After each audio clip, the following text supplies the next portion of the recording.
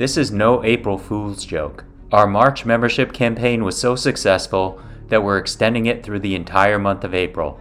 Enjoy 50% off the regular monthly or annual membership price. Visit thedsrnetwork.com/buy and enter code NOFOOLING, one word, to receive 50% off our regular membership price of $50 per year or $5 per month. Members receive access to bonus content, an ad-free listening experience, exclusive blog posts, an invitation to join the DSR Slack community, and more. This is a limited time offer, so act now. Visit thedsrnetwork.com/buy and enter code NOFOOLING to receive 50% off. Thank you.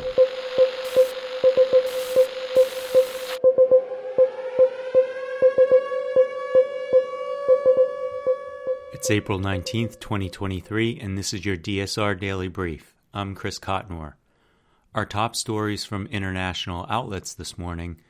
Kenya's The Nation reports that thousands of residents fled Sudan's capital on Wednesday as fighting between the army and paramilitaries, which has killed around 200 people, raged for a fifth day after a 24-hour truce collapsed. Civilians huddled in their homes were becoming increasingly desperate, with dwindling food supplies, power outages, and a lack of running water. Their hopes of being evacuated were dashed on Tuesday when a 24-hour humanitarian ceasefire collapsed within minutes of its proposed start. After the truce collapsed, the army accused the rebel militia of failing to commit to it and of continuing skirmishes around the army headquarters and the airport. The RSF, in turn, accused the army of committing violations and breaching the ceasefire by launching sporadic attacks on its forces and bases around the capital. The fighting has left at least 185 people dead and more than 1,800 injured, according to the United Nations. South Korea might extend its support for Ukraine beyond humanitarian and economic aid if it comes under a large-scale civilian attack, President Yoon Suk-yeol said, signaling a shift in his stance against arming Ukraine for the first time, according to an exclusive report from Reuters. In an interview with Reuters ahead of his state visit to the United States next week, Yoon said his government has been exploring how to defend and rebuild Ukraine, just as South Korea received international assistance during the 1950-53 Korean War. It was the first time that Seoul suggested a willingness to provide weapons to Ukraine, more than a year after ruling out the possibility of lethal aid.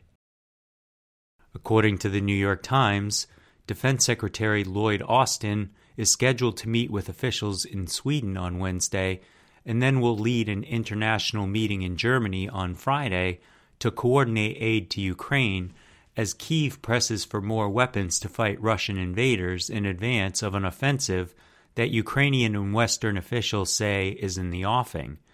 President Volodymyr Zelensky expressed frustration on Sunday over the delays in getting more arms to Ukraine's forces, which have been in pitched battle against its outsized opponent for more than a year. The eastern city of Bakhmut, where fighting has raged for 10 months, has been a particularly bloody battleground for both sides. Mr. Austin met on Monday with the British Defense Secretary Ben Wallace in Washington. Mr. Wallace projected optimism about Ukraine's battlefield momentum, but cautioned that the war was likely to endure into next year. Mr. Austin is scheduled to meet with his Swedish counterpart, Pal Johnson, on Wednesday.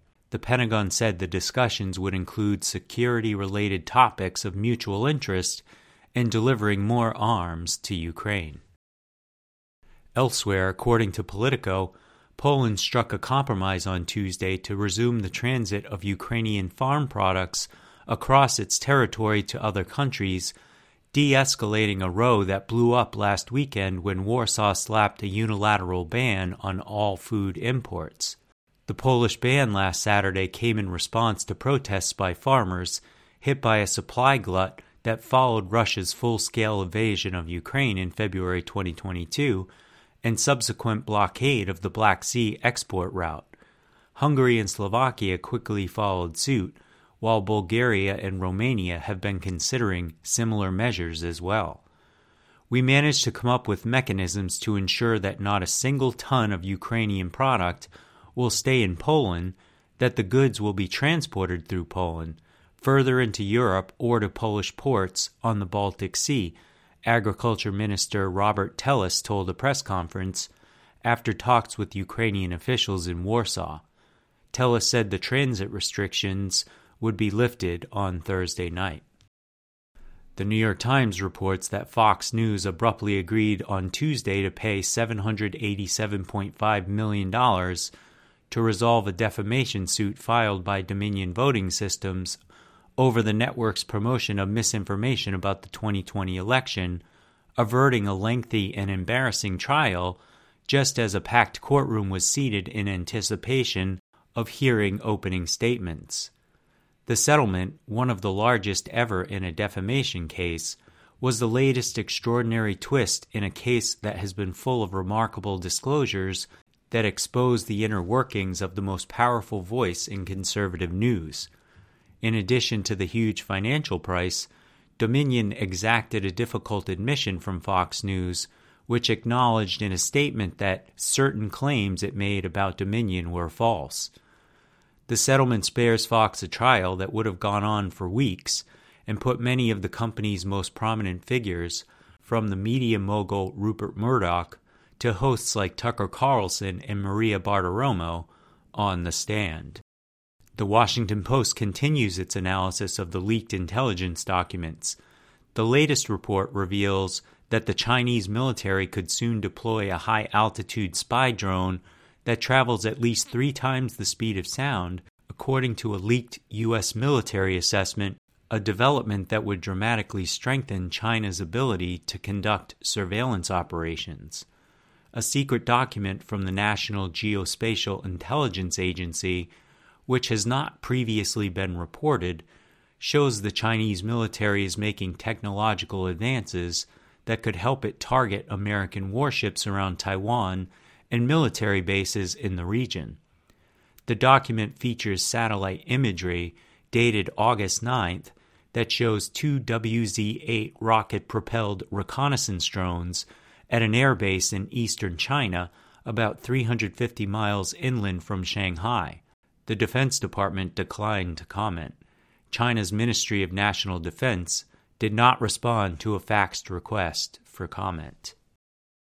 The Straits Times reports that the World Health Organization on Tuesday warned the COVID-19 pandemic was still volatile, saying there could be further trouble before the virus settles into a predictable pattern.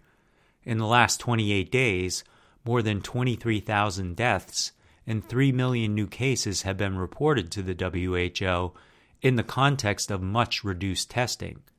While the numbers are decreasing, that's still a lot of people dying, and that's still a lot of people getting sick, WHO Health Emergencies Program Director Michael Ryan told a press conference. He said respiratory viruses do not pass from a pandemic to an endemic phase, but instead move to low levels of activity with potentially seasonal epidemic peaks. We don't turn off the pandemic switch, said Dr. Ryan. It is much more likely that we're going to see a bumpy road to a more predictable pattern. The WHO's Emergency Committee on COVID-19 meets every 3 months and is due to assemble in early May. In lighter news from the UPI, a group of 101 skydivers over the age of 60 gathered in California to create formations in midair and break 2 world records. The Skydivers Over 60 group, which organized the attempt at Skydive Paris, said the 101 jumpers successfully formed a snowflake formation on their 4th attempt. The previous record was set by a group of 75 skydivers over the age of 60 in Illinois in 2018. The California group previously attempted the record in 2022, but members were unable to perfect the formation before poor weather scuttled further attempts. Dan Brodsky-Chenfeld, organizer of the skydiving team, said records from the event are being submitted to Guinness World Records for official certification. That's all the news I have for you today. Be sure to rate, review, and subscribe so that more people can find the show.